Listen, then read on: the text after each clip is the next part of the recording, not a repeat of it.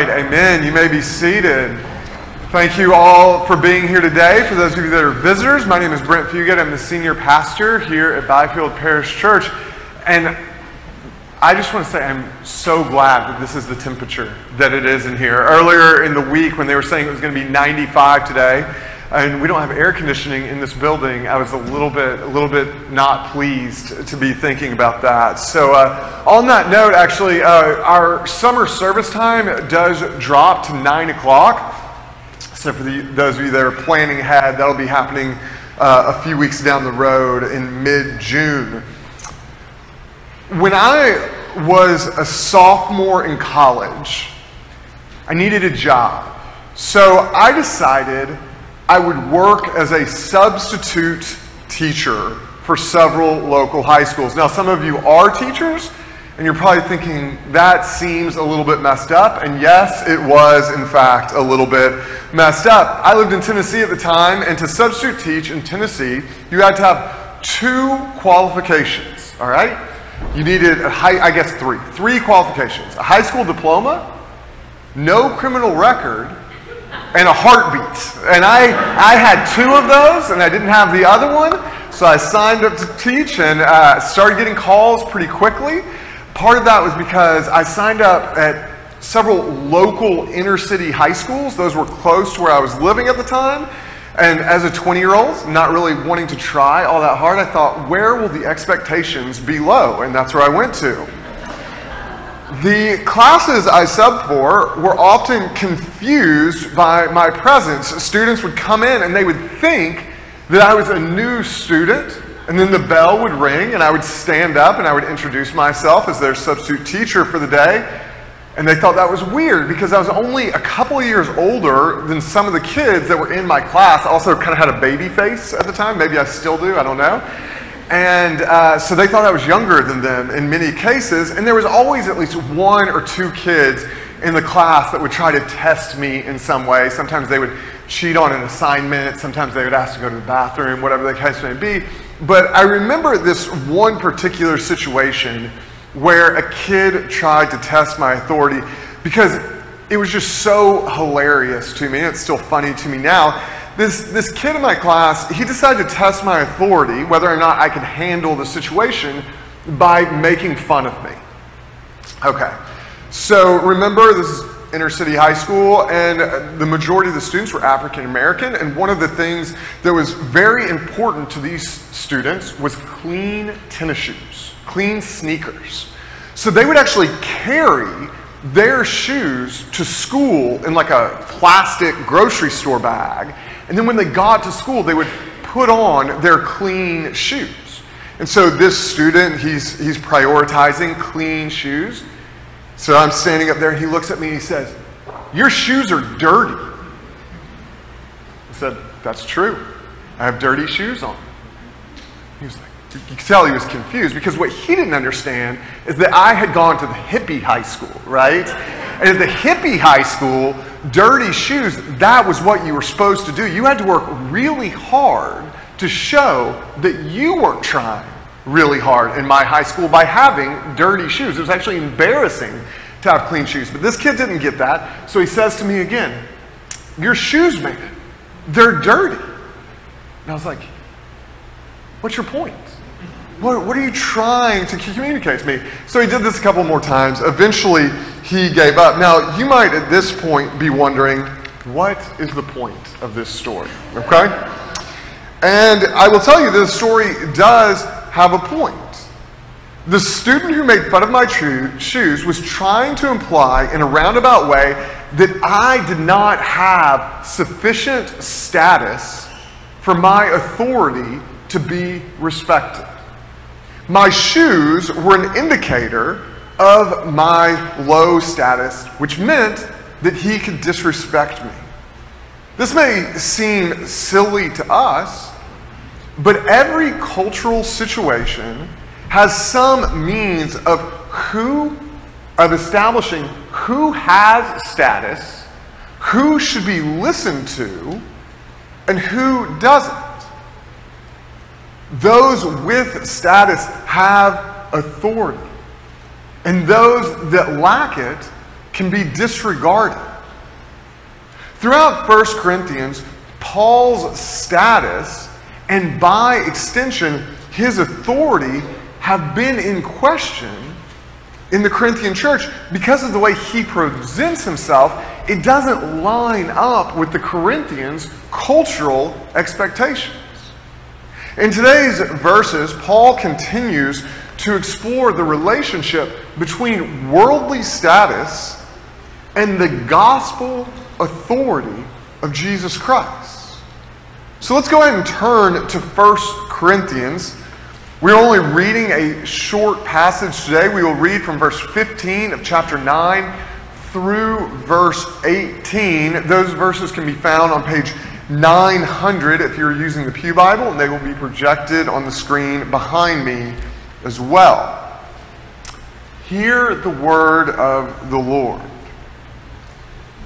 But I have made no use of any of these rights, nor am I writing these things to secure any such provision. For I would rather die than have anyone deprive me of my ground for boasting. For if I preach the gospel, that gives me no ground for boasting, for necessity is laid upon me. Woe to me if I do not preach the gospel. For if I do this of my own will, I have a reward, but if not of my own will, I am still entrusted with a stewardship. What then is my reward? That in preaching I may present the gospel free of charge, so as not to make full use of my right in the gospel. Amen. The grass withers and the flowers fade, but the word of the Lord remains forever. Who do you listen to? Who do you ignore? Why do you expect people to listen to you? These are questions that every person has answers to, even if those answers are implicit rather than explicit. We listen to those that we think are worth listening to. Every day of our lives, we have to determine in some way who is worth listening to. The problem is, we are often bad at knowing who we should listen to. This was true for the Corinthians when Paul was writing to them. It is true for many people today. We need to be aware of the basis on which we think others are worthy of authority. If we're not careful, we will end up listening to the wrong people, just like the Corinthians did. You see, the Corinthians, they are obsessed with worldly status.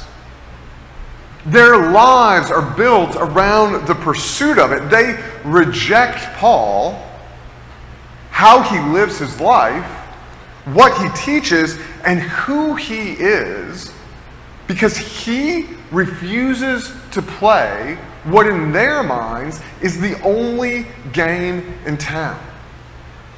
The Corinthians are operating under the mistaken impression that Paul's refusal to play the status game is an indictment of who he is. It must mean that he is a loser. That is the only reason he speaks the way he does, works a blue-collar job, and lives humbly. Paul's low social status means that he is not somebody worth listening to. For some of the Corinthians listening to Paul, it would be demeaning. It would lower their own status. It is for this reason they have turned to other teachers who appear more worthy of authority because of their status. Throughout this letter, Paul has been walking a fine line. He wants the people of Corinth to listen to him. To get them to listen, he must establish his status with them. In the previous verses, he has pointed out that he is an apostle that has every right to demand compensation for his efforts. While he wants to be listened to, Paul doesn't want to validate the underlying beliefs his audience holds about how status is achieved. Every time Paul makes the argument he has status, he follows up by rejecting the privileges that come with status. The Corinthians are confused. They can't understand why anyone would refuse the privileges that come with status. The privileges are how you know who is winning the status game. The disconnect is that Paul is not interested in worldly status. He thinks it is a worthless thing to pursue. While Paul is undeniably right, it was hard for the Corinthians to accept that their pursuit of status was ridiculous. The way status is established in 2022 is different from the way status was gained in Corinth. They wanted seats of honor at banquets. We prefer social media likes. They sought after possessions that would make others think highly of them. That one's actually the exact same. It is not much easier for modern people to accept that the status that is so often pursued lacks any real value. It's a mirage. It's a myth. A person's pursuit of status is built on the desire to have other people acknowledge that they are worth respecting. We all want to be thought of as worth listening to. Human perspectives are so limited. The person that gets celebrated today will often be forgotten by history tomorrow. Think about the things that give status in our world and how ridiculous they are. Being really attractive, athletic, or wealthy all give people status in our world. Beauty fades, as does athletic ability. However much money a person has, they can't take it to the grave with them. Consider one of the most, if not the most, status-focused environments that exist in modern life. This may be traumatic for some of you, I'll warn you. Think about middle school.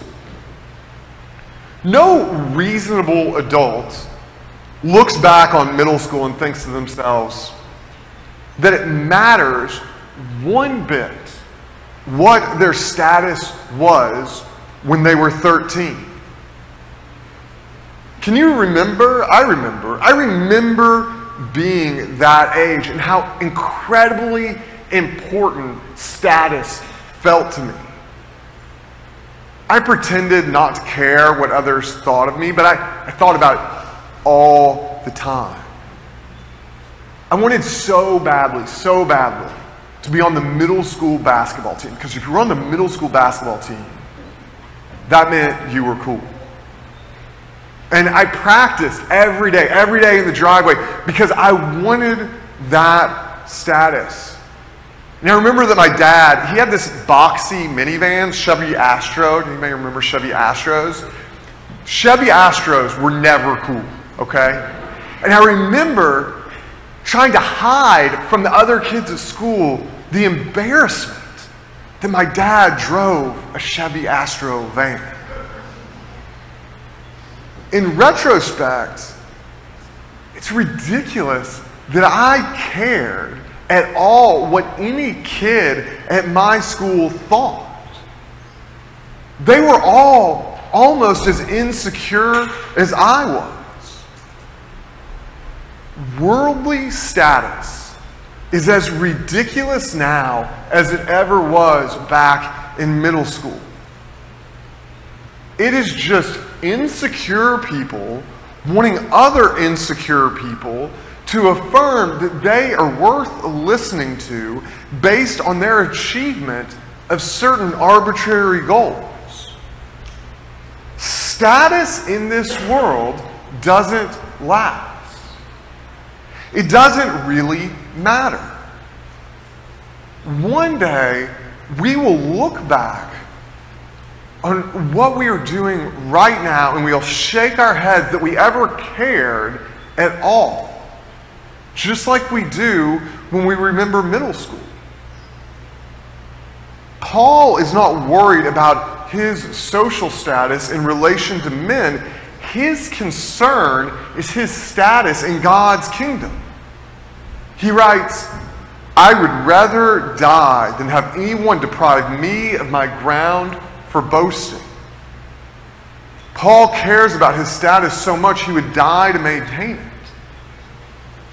This is not a flippant statement. When I say I would kill for a candy bar, none of you has any reason to be worried. I'm just saying I would really like a candy bar.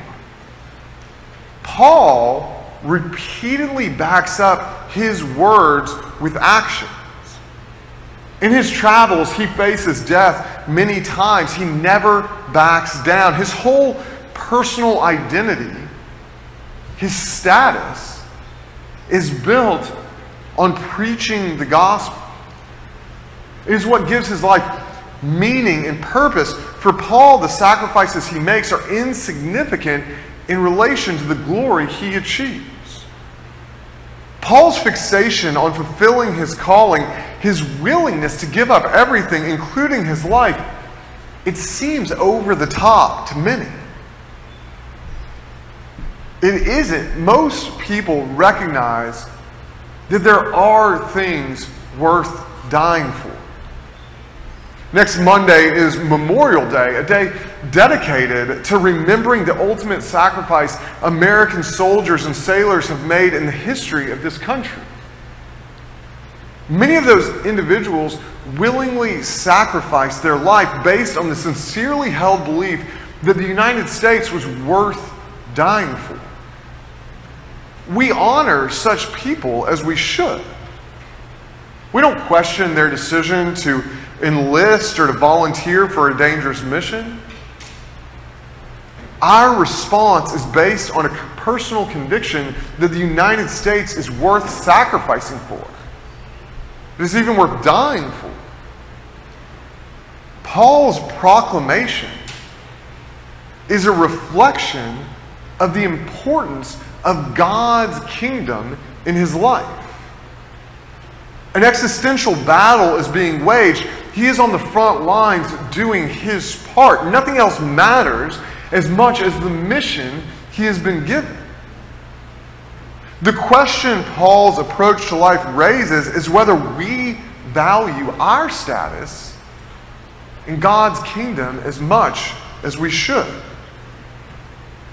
There are many people that claim to be Christians that lack any willingness to sacrifice their comfort or convenience, forget about their lives.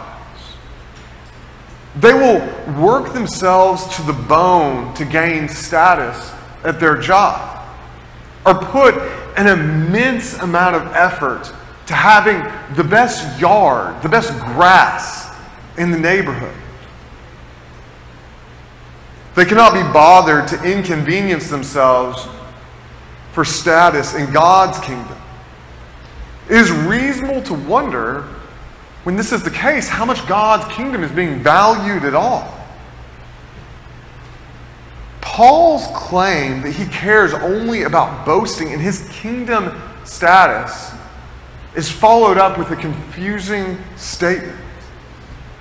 He says, "For if I preach the gospel, that gives me no grounds for boasting, for necessity is laid upon me.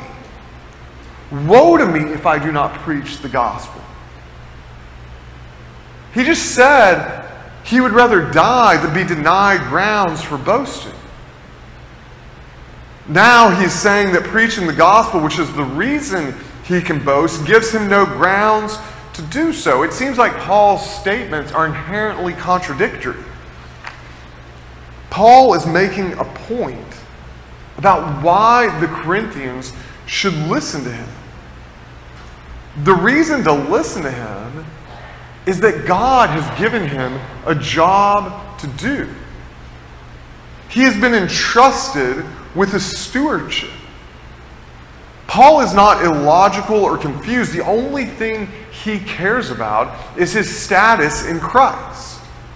It is not something that is a result of his efforts. He preaches out of the necessity laid upon him by God. Woe to him if he doesn't. Failure to preach would in some way be a rejection of the grace he has been shown. He doesn't go into what failure to do what God has required of him would result in. It is clear he doesn't even want to consider what this would mean. Paul is not motivated by concern over status. He has already been given an exalted status by God, giving him a role in spreading the gospel. Paul poses the question, what then is my reward? His answer is, then in my preaching I may present the gospel free of charge, so as not to make full use of my right in the gospel. To those focused on worldly status, this doesn't really sound like much of a reward. Paul is saying he is going to do something of no obvious benefit to himself while not taking advantage of what he deserves for his efforts. Refusing what is deserved in return is a part of the reward. When you have an abundance of something that somebody else lacks, being generous is satisfying.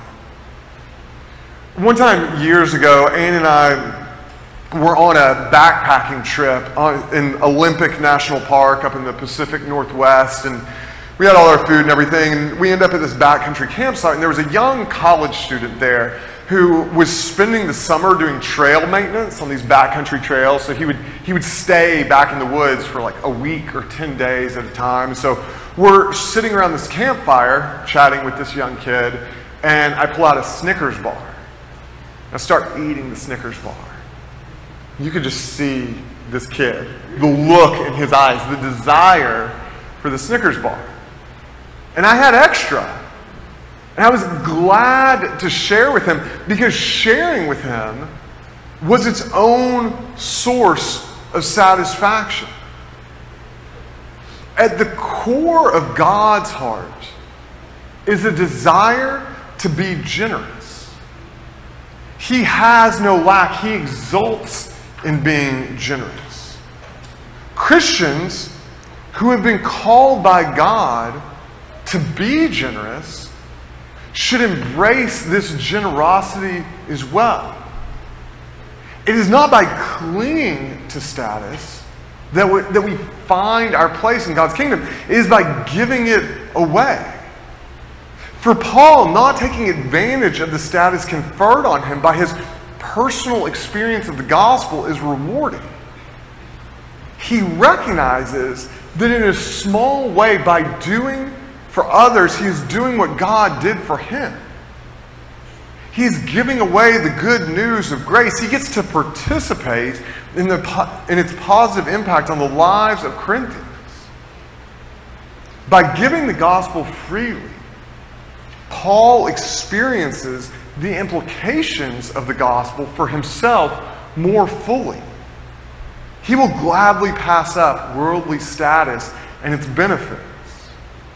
The ways his refusal to capitalize on status in this world have made his life harder are insignificant relative to that privilege of being a part of the gospel. He wants to experience God to the fullest extent possible. When it comes to God's kingdom, every Christian has the same opportunity. We all have personal access to the gospel. No Christian ever needs to worry about the well running dry. There is no lack of good that God wants us to know. However much gospel we give away, we have an unlimited source. Money may not grow on trees, but the grace that makes up the central message of the gospel was manifested on one. We have a status of abundance because of Jesus. Status is not something we need to hold on to like a miser. The more we become a conduit for the gospel, the more we enjoy the status that is inseparable from the gospel. By living out the gospel as Jesus Christ did, we come to a greater realization of our own status in Christ. This is no small matter. Paul cannot believe that oneness with God is possible for him. We should be equally in awe of that status. The more embracing our status in Christ motivates us, the less all the competition, all the status, all the striving of this world will matter. Every worldly thing pales in comparison. When the high school student was making fun of my shoes all those years ago, I wasn't bothered. His attempts to make me feel bad were preposterous. My status was not tied up in the cleanliness of my shoes. I actually would have been embarrassed if it was. It would be easy for me to think that I have matured past such silly concerns. Unfortunately, I haven't. I am tempted to care about things that give me status in this world. Cars, vacation, homes, and education are all things I have looked to at different times in my life for this purpose. I want others to think that I am worth listening to. I want others to signal to me that my life is important. If I really want to have a status that matters, I should fully embrace the status I have been freely granted in God's kingdom through Christ. That is the only status that actually matters. Everything else is ridiculous. Everyone sitting in this room has that same opportunity to do what Paul talks about himself doing. He understood. He counted worldly status as insignificant. He willingly set aside anything that could operate as an impediment to the full realization of his status in God's kingdom. The challenge for us is to do the same. Let's pray. Dear Lord, I pray that as we continue to move through this book of 1 Corinthians, that we would continue to be challenged to see ourselves, to see our own psychology, our own sin, our own issues in these pages, Lord. That your Spirit would work through our lives and reveal to us, Lord, that there is a better way. That all our striving for status in this world is really wasted, Lord, but that you have given us, that you have made available to us, a true status in Jesus Christ our Lord.